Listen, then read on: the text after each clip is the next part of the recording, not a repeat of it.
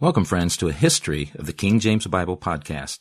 To find more episodes and information, just go to our website, www.ahistoryofthekingJamesBiblePodcast.com. Now here is GK with the latest episode.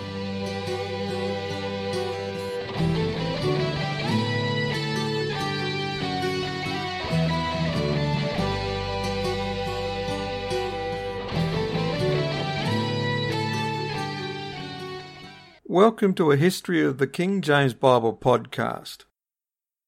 It is February 2017, and this is episode 19, and the title of this episode is The Second Westminster Company, Part B. Now, I strongly recommend you go back and listen to episode 18 if you haven't heard it yet, as episode 18 and 19 basically go together. So if you haven't heard episode 18 yet, please go back and listen to that. And I'm not going to go over any extra information that was in episode 18 because I'd like to just dive in here and get on with this one. We'll get started now, and I'll come back a little bit later and talk to you about why I haven't had an episode out for some time. I think this is a longer stretch I've had since I've put out an episode, so I'd like to talk to you about that for a bit later on in this episode. But anyway, let's just get going with episode 19. Our next translator is Roger Fenton. Fenton had some interesting relationships with a couple of people whose names you will have heard of, and also someone who is just as important to his story, whom you may never have heard of. Roger Fenton was educated at Cambridge, where he later became a Fellow of Pembroke Hall and a student of Lancelot Andrewes. Do you remember good old Lancelot? Number 3 leading light of the era behind only Bill Shakespeare and Frankie Bacon? Know who I'm talking about? Yes, him. Well, not only was he at one time a student of Lancelot Andrewes, but Fenton also followed him into the prebend of St. Pancras at St. Paul's, and he succeeded Lancelot's brother Roger as the vicar of Chigwell in Essex. And of course, all three of them worked on the translation together. Lancelot as head honcho of the work and director of the First Westminster Company, and brother Roger serving on the panel of the First Cambridge Company. Now, it will come as no surprise to you if I tell you that Fenton was a Doctor of Divinity, or that he held a number of preferments, a vicarage, a prebend, etc., etc. But in his case, we can almost certainly know how he came by his preferments. In 1604, he was chaplain to Sir Thomas Egerton, Viscount Brackley, Baron Ellesmere, the Lord Chancellor. That's the bloke's name, for real. Let's just call him Sir Thomas. Now, Sir Thomas was an educated man himself, and he had held a number of positions in both Queen Elizabeth and King James's courts. He came to Queen Bess's notice as a lawyer who had conducted a case against the Crown, of whom she said, "In my troth, he shall never plead against me again." Wait. Let's try that again. In my troth, he shall never plead against me again. Shortly after, he was made Solicitor General. So I guess this is an example of, if you can't beat them, hire them. To that end, he conducted a number of high-profile cases in his capacity as Solicitor General. One you might recall is the trial of Mary, Queen of Scots. You might know of her son, young James. Anyway, Sir Thomas was super powerful. Among his other positions that he held, he was appointed Attorney General, and he was knighted, made Chamberlain of Chester, he became a Master of the Rolls, and Lord Keeper of the Great Seal, and a Privy Councillor. In short, he was one of good Queen Bess's most trusted advisers. Now, when James came to the throne, Sir Thomas's trajectory continued upwards, having been made Lord Chancellor. As an aside, he was a strong English churchman. He supported the Union of England and Scotland, and he was known to be both anti-Puritan and, to be honest, not a great friend of the Catholics. Okay, so by now, some of you are saying, so what? Why are we talking so much about this bloke, Sir Thomas? Well, in his role as Chancellor, he was in charge of handing out many of the ecclesiastical preferments, those of which we have spoken about so much in this series.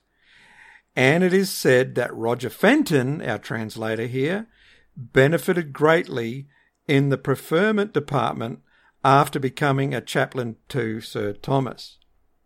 So Fenton becomes Sir Thomas's chaplain, gets heaps and heaps of preferments laid upon him by the good Sir Thomas, who was well and truly in with King James and good Queen Bess before him. We went down that wombat hole because I wanted to take the opportunity to demonstrate how one might get some of these ecclesiastical positions back in the good old days of the translation. That's why I wanted to share that with you, so you get the idea. Because we've talked about these preferments a little bit. How do you get them? Well, all of them got them because that was part of the deal of being a translator, because they weren't being paid directly from the crown. So fair's fair. They're all entitled to their preferments, but Fenton's story shows you just how it can happen. Okay, so back to a little bit more about Fenton himself. In 1611, the year the King James Version was published, Fenton published his own 3-volume work entitled A Treatise on Usury. Apparently, he and Lancelot Andrewes and another fellow had the reputation of being the most noted opponents of usury in England. Now, just briefly, usury can be charging excessive interest on loans or charging interest at all. So it can be seen as either. If you charge too much interest on a loan, like we know many of these loan sharks do, or in some cases back in the day, it was a sin to charge any interest at all.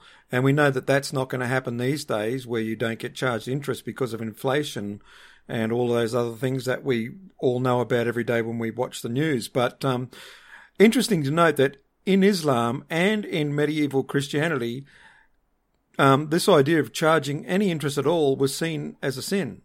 And I believe in Islam it still may be seen as a sin. But as you know, my fellow believers, Christianity has given that idea away completely, because we all get charged interest, and many of us deal with other Christians and are charged interest today. So I think we've moved on from that one. Whether that's right or wrong, that's just the facts. Just to give you a little bit more food for thought, take the time to read the parable of the talents in Matthew 25. In my humble opinion, there is a lot more to this than a discussion about money, but let's read that now from verse 24 to verse 28. Then he which had received the 1 talent came and said, Lord, I knew thee that thou art an hard man, reaping where thou hast sown, and gathering where thou hast not strawed. And I was afraid, and went and hid thy talent in the earth. Lo, there thou hast that is thine. His Lord answered and said unto him, Thou wicked and slothful servant, thou knewest that I reap where I sowed not, and gather where I have not strawed. Thou oughtest therefore to have put my money to the exchangers, and then at my coming I should have received mine own with usury. Take therefore the talent from him, and give it unto him which hath 10 talents. Now, compare this portion of Scripture with Jesus throwing the money changers out of the temple. Didn't they charge a little bit of interest for exchanging the Roman coin for the holy half shekel that the worshipper required? Did they charge too much?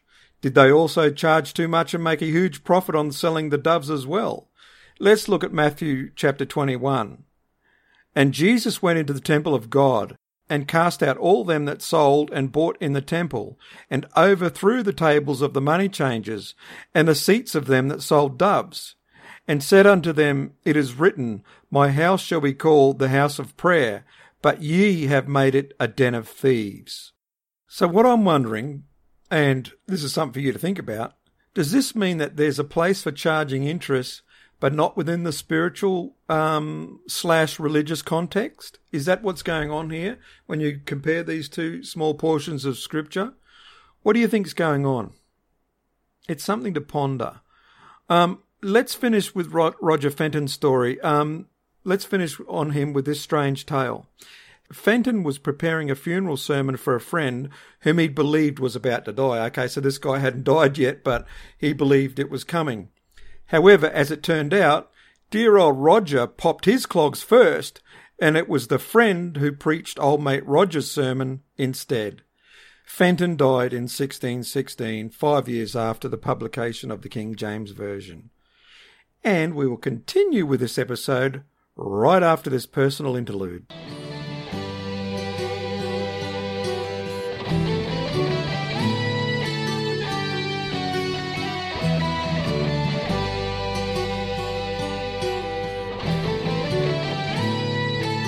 Alrighty, so you may have noticed it's been a couple of months since I published an episode of the series. I've been thinking about this a bit. Generally speaking, there are three things that have happened over the last 6 months that have slowed my output as a podcaster. First of all, I was very, very sick. Then I was very, very well. And I know it sounds funny, but when it's put like that, but that's what happened. And that happened to me more than once. So I was like on a roller coaster, swinging from being severely ill, where I couldn't do much, to being so well that I just wanted to live and do things other than podcasting while I could. I know that sounds strange, but that's part of what was going on for me, you know. And I recently listened to the last episode, and I knew I couldn't produce another until I was well enough to do so. In my opinion, it was probably my weakest episode so far, and even the edit was rough. I listened back and the edit just wasn't there, and it just wasn't a good episode. And I think I said during that episode that it was produced over a number of different sessions and mostly while I was sick. So I can perhaps forgive myself for that, but I just wasn't going to put another episode out until I was well enough to do so. Now, the third reason that it's been so long since I've published an episode is because of my non-podcasting life having become so busy, but in a good way. I haven't really been inclined to take the time to put something together. It's summer here, and can I just say it's a super hot summer, one of our hottest ever. Today, as I'm recording this in February, it's where I live, it's been well over 100 degrees Fahrenheit in the old scale, well over 40 in Celsius. So she's been pretty warm, and you know, it being summer here in Australia, we've been seeing a lot of our friends and family, and some we haven't seen in years, and catching up with a lot of people, and we've had the time to go away on a couple of holidays and doing lots and lots of those good things that are good in life, and it sort of made me less inclined to produce a podcast. Now, having said that, the only thing podcasting related that I've done of late was being a guest on the awesome show The Mind Renewed. That's themindrenewed.com. Go over to my mate Julian Charles's website, themindrenewed.com. Go look for episode 162, which has the title The Fireside Nephilim Boys Reloaded. Myself, along with my esteemed friends on that show, come together sometimes as a bit of a think tank to discuss matters that are serious and not so serious. And on that episode, you can hear a little bit about my adventures in Tasmania, where I use a discussion about the thylacine to make my point as a part of the program. I won't say any more than that, but if you want a bit of a giggle while you have your grey matter challenged, take a little listen to that program, episode 162 of themindrenewed.com. While you're over there, say good day to my good mate Julian Charles. Now, back to why this episode has been so long in coming. Let's wrap it up. Let's look at it like this. It's been sickness, it's been wellness, and it's been the good life. And let me say this, that life is a funny thing sometimes, and it really is a fragile thing. Like many of us, I've lost friends and family, and, you know, there was a time when I was younger, I remember thinking about this and actually talking about it to my friends, saying, you know, hey, I don't know anyone personally on a personal level who has died. Well, the more mature members of my audience, and I mean mature in years there, not mature in other ways, because it doesn't matter how old you are, sometimes you don't mature, but the more mature members of my audience will know the older you get, the more friends and family you lose, and it's just a fact of life. The King James Bible in the book of James, chapter 4, verse 14 says, "Whereas ye know not what shall be on the morrow, for what is your life? It is even a vapour, that appeareth for a little time, and then vanisheth away." Now, I don't want to sound morbid here, or I don't want to marsh on anyone's mellow by a long shot. That's not what I want to do. But this last 6 months of my life has added another layer to my wonderment at this thing called life. And I mean that in both the negative and positive sense. You know, I look at it and wonder in negatively and positively.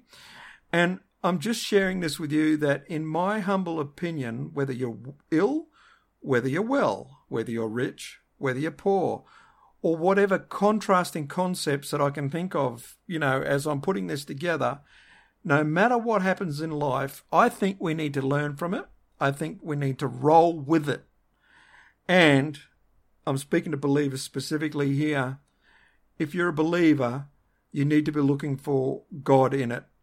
in my opinion, you can't miss finding God in your life, whether things are happening that are good, whether they're bad, no matter what, you will find God in it. And if you're having trouble finding God in it, and I'm not being a smarty here, because as a wise man once said, no one really likes a smarty, but I'm not being a smarty. But if you can't find God, search for him in his word. And I'm sure most of you will be aware by now that's part of the reason for this series. You know, I'm doing this for myself, for you, and I want to demonstrate the wonderment that is God's word. And I really want to help some of you who maybe don't understand the effort that the King's men went to bring us his word in English. Now, that's not to say it was the first Bible in English, as many of you are aware. Actually, to be honest, I better stop rambling here before I go over old ground and I start to repeat myself and maybe say stuff that I'm going to get nasty emails about. But I am sometimes want to repeat myself, so we better get back on with this.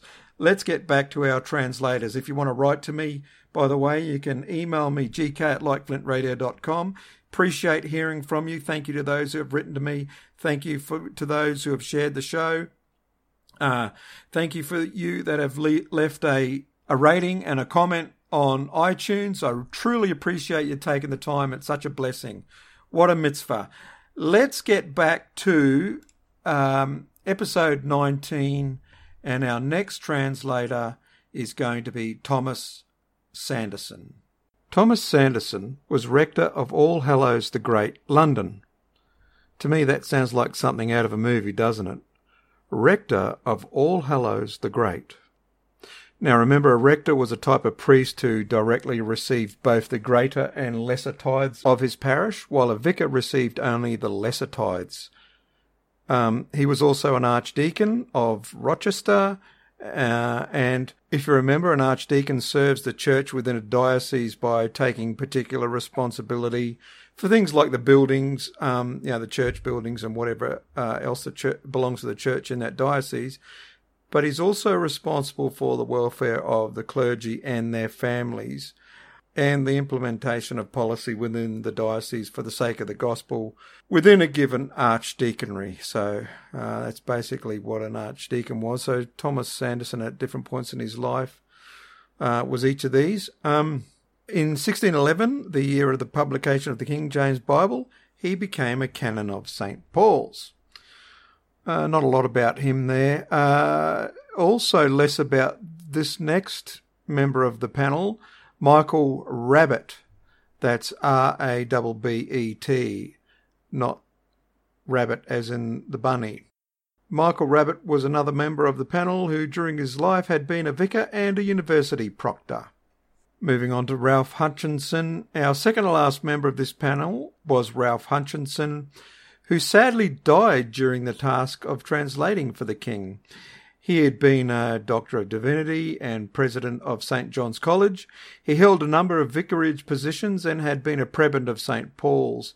He died in 1606 before the translation was finalised, but his contributions to it continued beyond his death, since it seems the review board used some of his notes when they met in 1610. That's a subject we're going to cover in an upcoming episode, this review board. Now, the last member of the second Westminster Company panel was William Dakins. William Dakins also died before the work was published. It's believed he was the son of a vicar. He went to Westminster School and then on to Trinity College at Cambridge. In 1602, he was made a lecturer in Greek at Trinity, and in 1603 a vicar of Trumpington. In 1604, King James himself recommended him as a professor of divinity at Gresham College, London. In his letter of recommendation, James referred to Dakins as an ancient divine, despite the fact that he was not even 35 years old. So obviously James liked this bloke. In any case, McClure says this description was more about his character than his age, and Opfel goes on to say something to the order of his being a harmless academic as compared to others. Anyway, he later became a junior dean at Trinity College and was in that position for 2 years before he died in 1607. He is another who was noted and promoted for his skills in the original languages of the Bible and rightly took his place on this panel. Now, before we finish up here, let's go over to McClure for a few words that will help us wrap this topic up. So this is from McClure's work from 1853. Thus we close the best record which, with very great care and research, we have been able to make of this roll of ancient scholars. Their united labours, bestowed upon the common English version of the Bible, have produced a volume which has exerted a greater and happier influence on the world than any other which has appeared since the original scriptures themselves were given to mankind. That's a very big compliment for the King James Version and its translators, if you think about it like that. Several other persons were employed in various stages of the work. In a letter from the King to the Bishop of London dated July 22nd, 1604, the monarch says, "We have appointed certain learned men, to the number of 54, for the translating of the Bible. As the authentic list contains but 47 names, it is presumed the others were certain divines referred to in the 15th article of the royal instructions as to the mode of prosecuting the work." So do you remember they were given 15 articles that they had to stick by during the translation. In this 15th article, it is provided that besides the several directors or presidents of the different companies, 3 or 4 of the most ancient and grave divines in either of the universities, not employed in translating, be assigned by the Vice-Chancellor, upon conference with the rest of the heads, to be overseers of the translation, as well Hebrew as Greek, for the better observance of the 4th rule. That rule required that among the different meanings of any word, that one should be adopted which is most sanctioned by the fathers, and is most agreeable to the propriety of the place, and the analogy of the faith. It is not known who those supervisors were, but if one of the universities designated 3 of them, and the other designated 4, it would make out the requisite number. Okay, so if you follow that, King James wrote and said that we've appointed 54 men, and McClure has in his list 47. But as you hear, he just pointed out there that if 3 of these extra, let's just call them extra supervisors for the sake of our discussion here, over the top of the other guys, if there was 3 from one university and 4 from the other, that would make 54, as he has quoted James as saying. Alrighty, we'll leave it there for now. We'll be back to talk about the review panel and others who played a part in the final stages of this work, because there were more involved than just the review panel itself. So that's something to look forward to. If you want to write to me, you can write to me, gk@likeflintradio.com. So until next time, take care, God bless, and hooroo.